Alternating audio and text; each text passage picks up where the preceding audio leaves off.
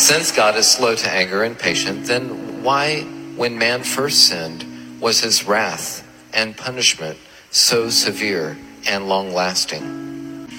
Time out. Didn't we just have that question a second ago?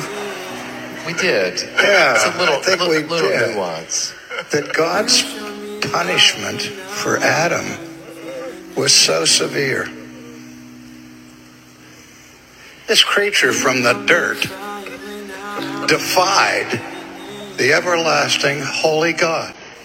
After that, God had said, the day that you shall eat of it, you shall surely die. And instead of dying, Thanatos, that day, he lived another day and was clothed in his nakedness by pure grace